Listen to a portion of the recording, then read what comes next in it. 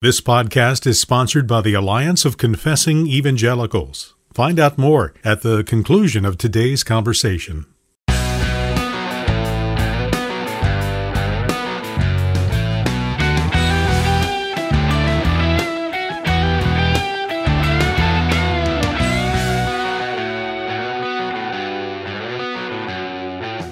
Welcome to Mortification of Spin, a casual conversation about things that count, with Carl Trueman and Todd Pruitt. Mortification of Spin is a weekly podcast from the Alliance of Confessing Evangelicals. Let's join this week's conversation.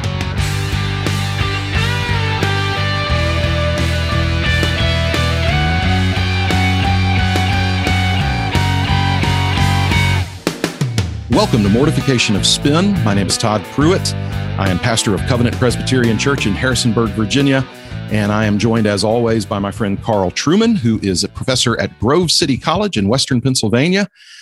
Carl, good to see you. How's everything going in Western Pennsylvania and throughout the world where you are traveling because of the demand for people to hear your bits of wisdom? How's that going for you?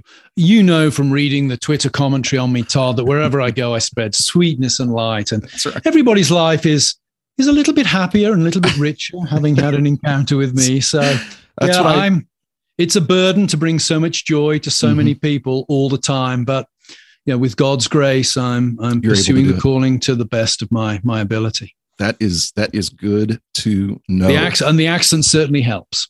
Sure. The accent certainly helps. It most certainly does. Well, Carl, I want us to talk about something today, and I'm going to appeal specifically to some of the work you've been really focusing on in recent years. This is an issue that we've talked about before. And what we're going to talk about is specifically some controversies within the PCA, but also some of the broader issues that are at stake here, namely issues surrounding the controversy with Revoice, but also more specifically, controversies dealing with the idea of identity. And what I mean by that is this. Those who are in opposition to some recent efforts in the PCA to draw a line at the theology of Revoice, side B, gay Christianity, to draw a line and say, no, we're not going to let that in. Those who've opposed those efforts to stop that appeal in part to their opposition to the language and the categories of identity as being something that is extra biblical, opaque, too unclear to really understand. And specifically, and this is an issue that you and I talked about a couple months ago, and then I spoke with Fred Greco recently about the two kind of key overtures that were passed at General Assembly this summer in St. Louis, overtures 23 and 37. Those numbers are emblazoned on our minds now. And what they seek to do is add language to the Book of Church Order regarding the character of those who serve in sacred office. That's Overture 23. And then regarding how we are to examine, how presbyteries and sessions are to examine candidates who come before them, candidates for sacred office. That's Overture 37. And Overture 37 is a little longer than Overture 23. And it deals, among other things, with issues related to identity. How does this candidate coming before the session or before the presbytery, how does he conceive of himself in terms of sin? Does he think of himself or talk about himself as a gay Christian or same-sex attracted Christian or any other kind of, fill in the blank type of Christian? And Overture 37 and 23 really seek to draw a line to say, if you're going to serve in sacred office, you can't so identify with your sin that it becomes kind of a moniker for you, a marker of your identity. Well, because the language and the category of identity is used, particularly in Overture 37, some of the opponents, and this is a more recent thing, some of the opponents are saying, you know what, but that word identity is wholly unhelpful. It's not a helpful category. It's not a helpful word because no one knows what it means. And strangely enough, Carl, recently, Tim Keller, tweeted out his opposition to Overtures 23 and 37 on the basis that the language of identity is to use his word, too opaque.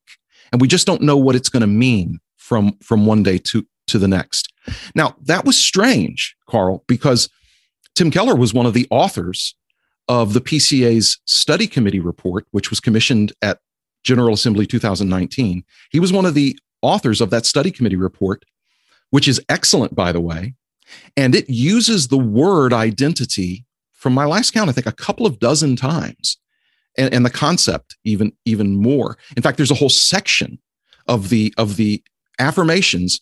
One of their affirmations deals specifically with identity and what is appropriate for Christians in terms of how they think about themselves. And another one of the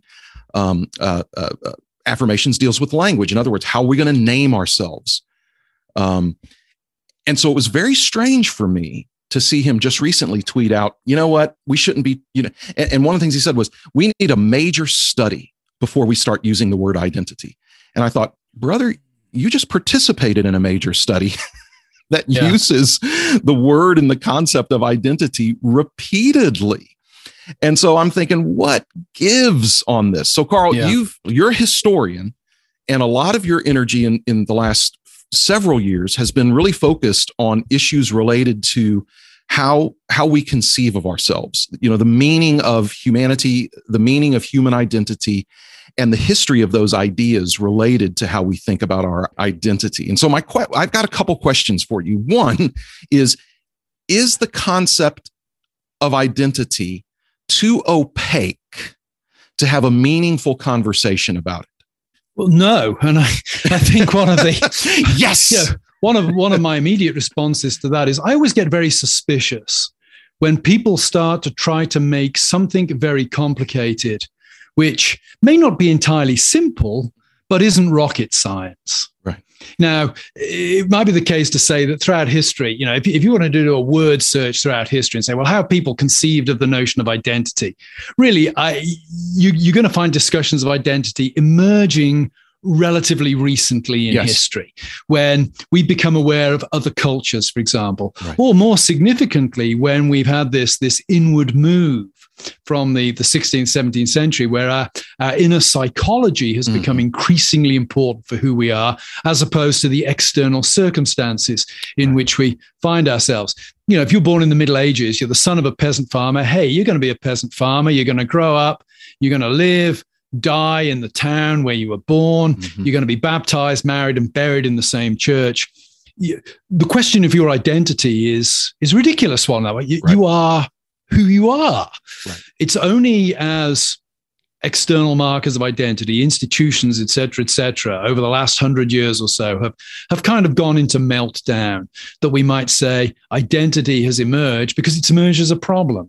Who am I becomes a big question in a world of flux. But I would say even in our world of flux, identity is not that hard a concept. How do you conceive of yourself?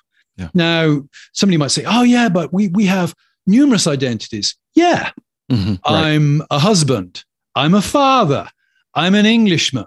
In America, I'm British because you guys don't understand the important ethnic distinctions. That's right.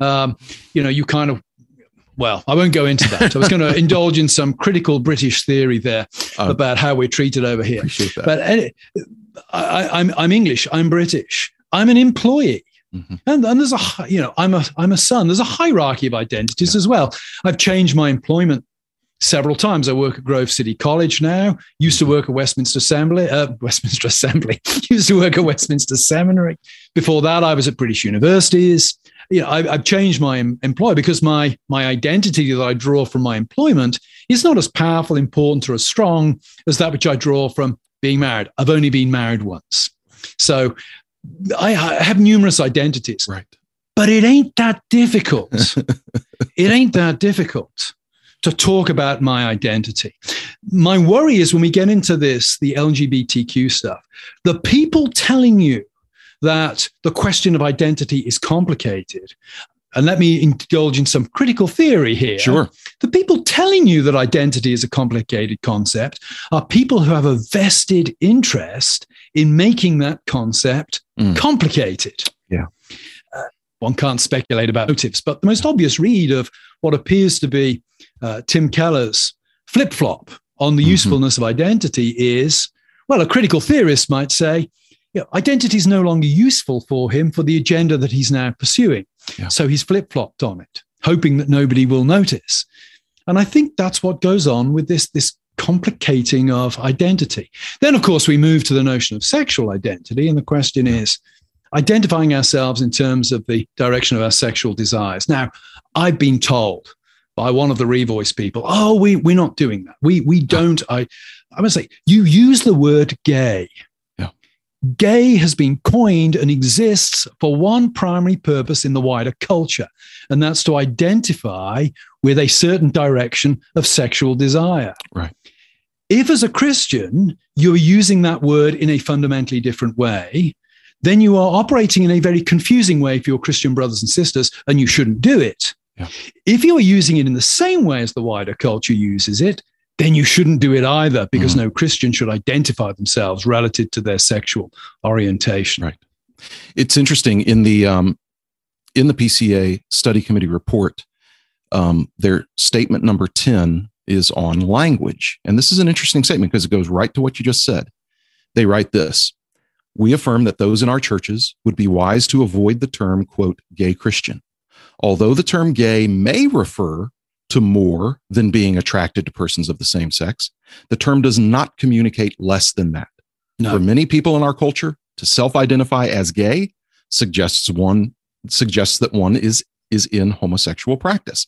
At the very least, the term normally communicates the presence and approval of same-sex sexual attraction as morally neutral or morally praiseworthy. Even if the term gay for some Christians simply means same-sex attraction, it is still inappropriate to juxtapose this sinful desire or any other sinful desire as an identity marker alongside our identity as new creations in Christ." That's an excellent statement. Yep. And Tim Keller signed off on that. He helped write it. That's a great statement. He was a member of the committee that produced this. And let me read this statement. Statement number 9 on identity. Listen to this.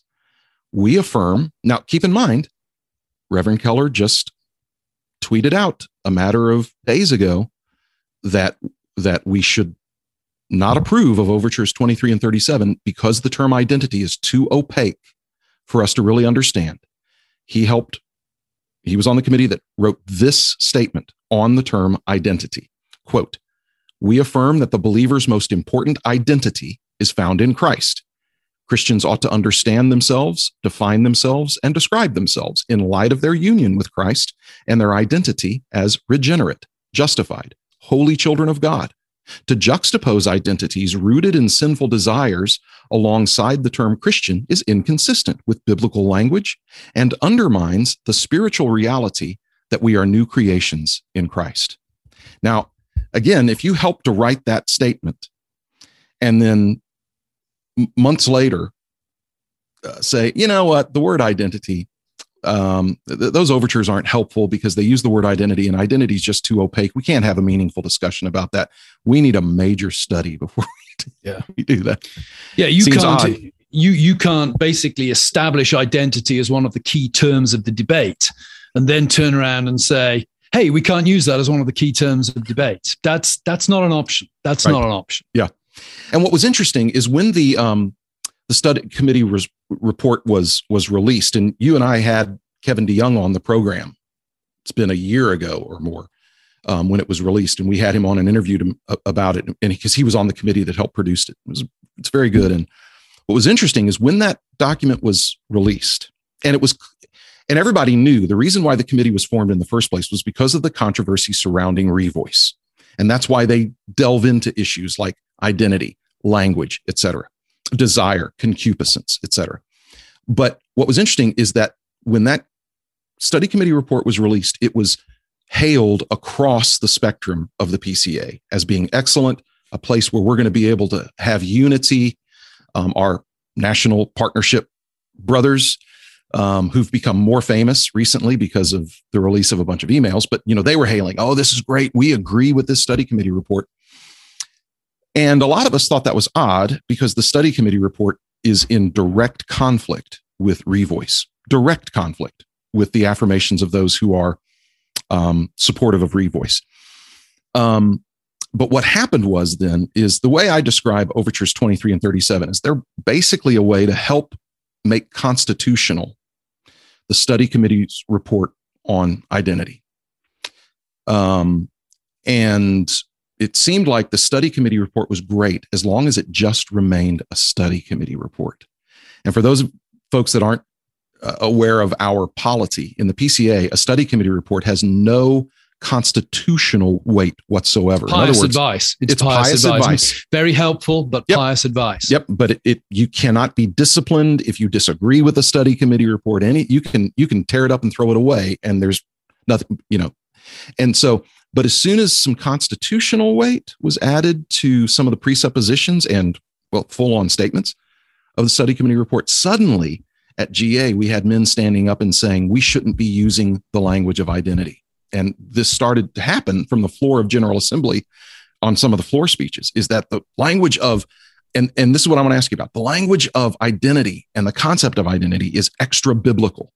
And we don't want to start adding language and concepts to the Bible that aren't in the Bible. Well, one of the first things I do in my Doctrine of God class at Grove City College is make the point that the word Trinity doesn't appear in the Bible. The word's not there, but the concept is. Right. And I think one would want to question at this point, well, the word's not there in the Bible, but I think we can see the concept is there. Mm-hmm. For example, in the patronymics of the Old Testament, Jehu, son of Nimshi. Mm-hmm. Well, in the Old Testament world, a big part of Jehu's identity, a big part of anybody's identity was their father. We see that in Russian as well, where you keep the patronymics, or in Iceland, where surnames are always patronymics of some kind. We see it also in geographical location. Elisha, we're not told who his father is, but we know he comes from Tishbe.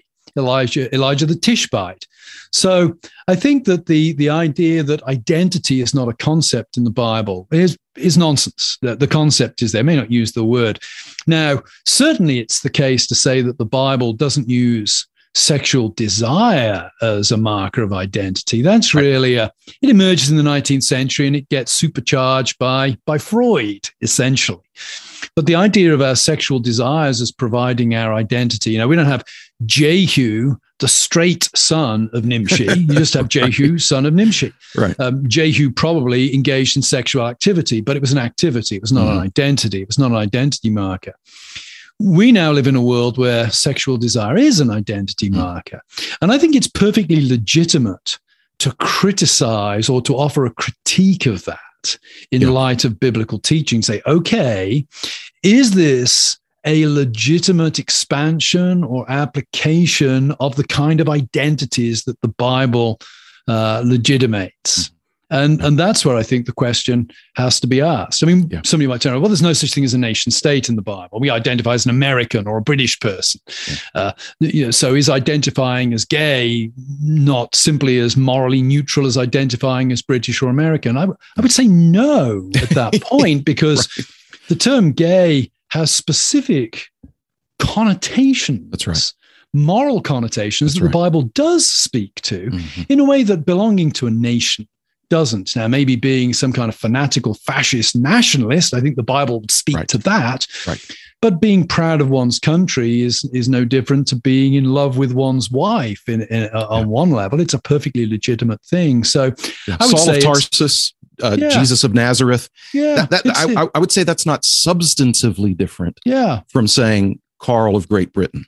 No, and I think to play those sort of games, it's just a dodge. Yeah. And, unfortunately, we have to address these dodges, and it grants these dodges an intellectual credibility that actually I don't think they warrant on the whole. This is a game that's being played. Right. And that's a part of my frustration here, because it seems to me, and it's absolutely true, that the way that we, as you've pointed out earlier, that the way that humans think about their identity changes and morphs over time as cultures change, as people change. The world is a very different place today. And so we have different categories in which we think about ourselves. But anytime the Bible, thinking about the Bible's use of the term or the concept of identity. Anytime the Bible says something substantively about someone, it's trading in the concept of identity. As you pointed out, whether we're saying Saul of Tarsus or whether we're saying you're a new creation in Christ, we're dealing, at least in part, with the concept of identity. And the New Testament goes further. The New Testament not only tells us who we are in Christ with a broad range of descriptions, but also tells us who we are no longer.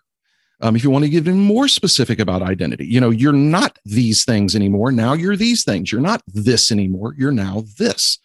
If you can't say that that's an identity concept, then I don't understand the debate at that point. Yeah. I think if you switch the word identity for selfhood, the problem vanishes. Every human being from the beginning of time has had a sense of selfhood. Right.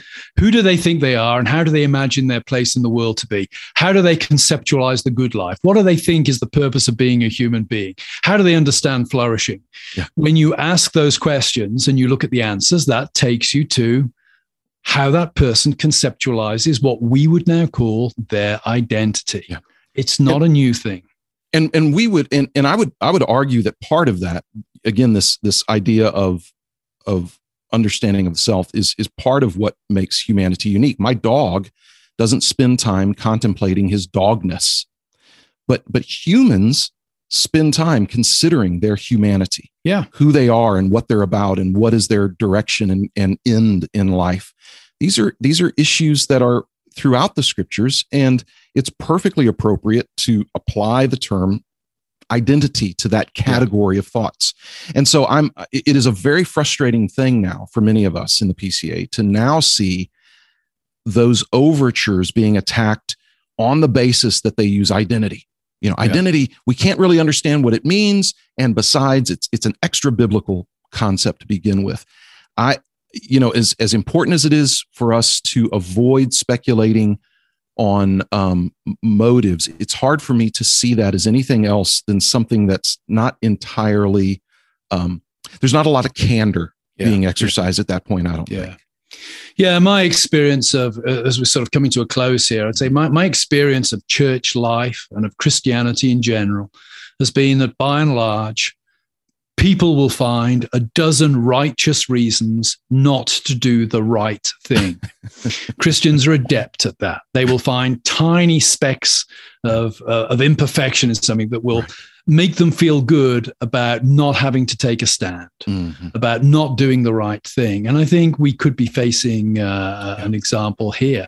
I'm sure that there are an awful lot of people in the middle ground in the PCA who may be relieved if they don't have to take a tough stand on this. Right. And this confusion that's being sown will be a boon to them. And I think that's sad because the history of the church is, well, that's how things go bad. Good people not doing the right thing for a dozen righteous reasons. Right. So, anyway, we hope that in contrast to the people we've been talking about, what we've said today, even if you disagree with it, has yet been clear. We do not trade in obfuscation. If you don't like us, you know why you don't like us. And that's what we like. But anyway, thank you for joining us today. Please visit our website, mortificationofspin.org, and you have a chance both to donate in order to keep us on the air, spreading clarity and hatred amidst all of the confusion and love that we find around us. And you can also enter for a chance to win a giveaway book this week, which is Kevin DeYoung's What Does the Bible Really Teach About Homosexuality? It's a few years old now, but it really does offer what I think is a clear statement of the biblical position on homosexuality, which frankly is not that difficult. So please enter for a chance to win that book. If you don't win it, buy a copy, read it, absorb what it has to say. In the meantime, all that remains is to thank you for joining us today. So we look forward to being with you next time. Stay safe and stay warm. Overture, cut the lights. This is it, the night of nights. No more rehearsing and nursing a part. We know every part by heart. Overture, cut the lights. This is it, we'll hit the heights. Tonight, what heights will your head. On with the show, this is it.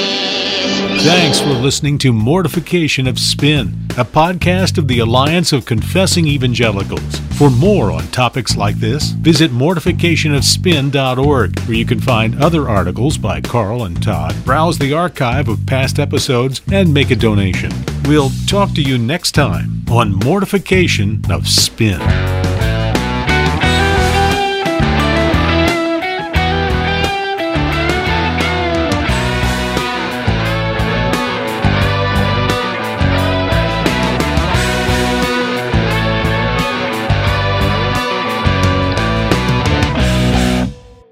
And that's all, folks. The Alliance of Confessing Evangelicals is thankful for your partnership. The Alliance is a working coalition of men and women from diverse backgrounds who share a common passion for the truth of God's Word, upholding biblical doctrine, sharing the gospel, and equipping Christians with trustworthy Bible teaching through broadcasts, publishing, and events. The message we proclaim is one of ultimate hope, which originates not in man, but in what God has done for us in Christ Jesus. And it's your generous gifts that enable this good work. As we approach the year's end, we need your help to raise the funds necessary to finish the year strong and reach even more people in the year ahead. So please join us and help underwrite this encouraging Bible teaching ministry. Visit alliancenet.org/donate to make a donation online. That's alliancenet.org/donate or call 1-800-488-1888.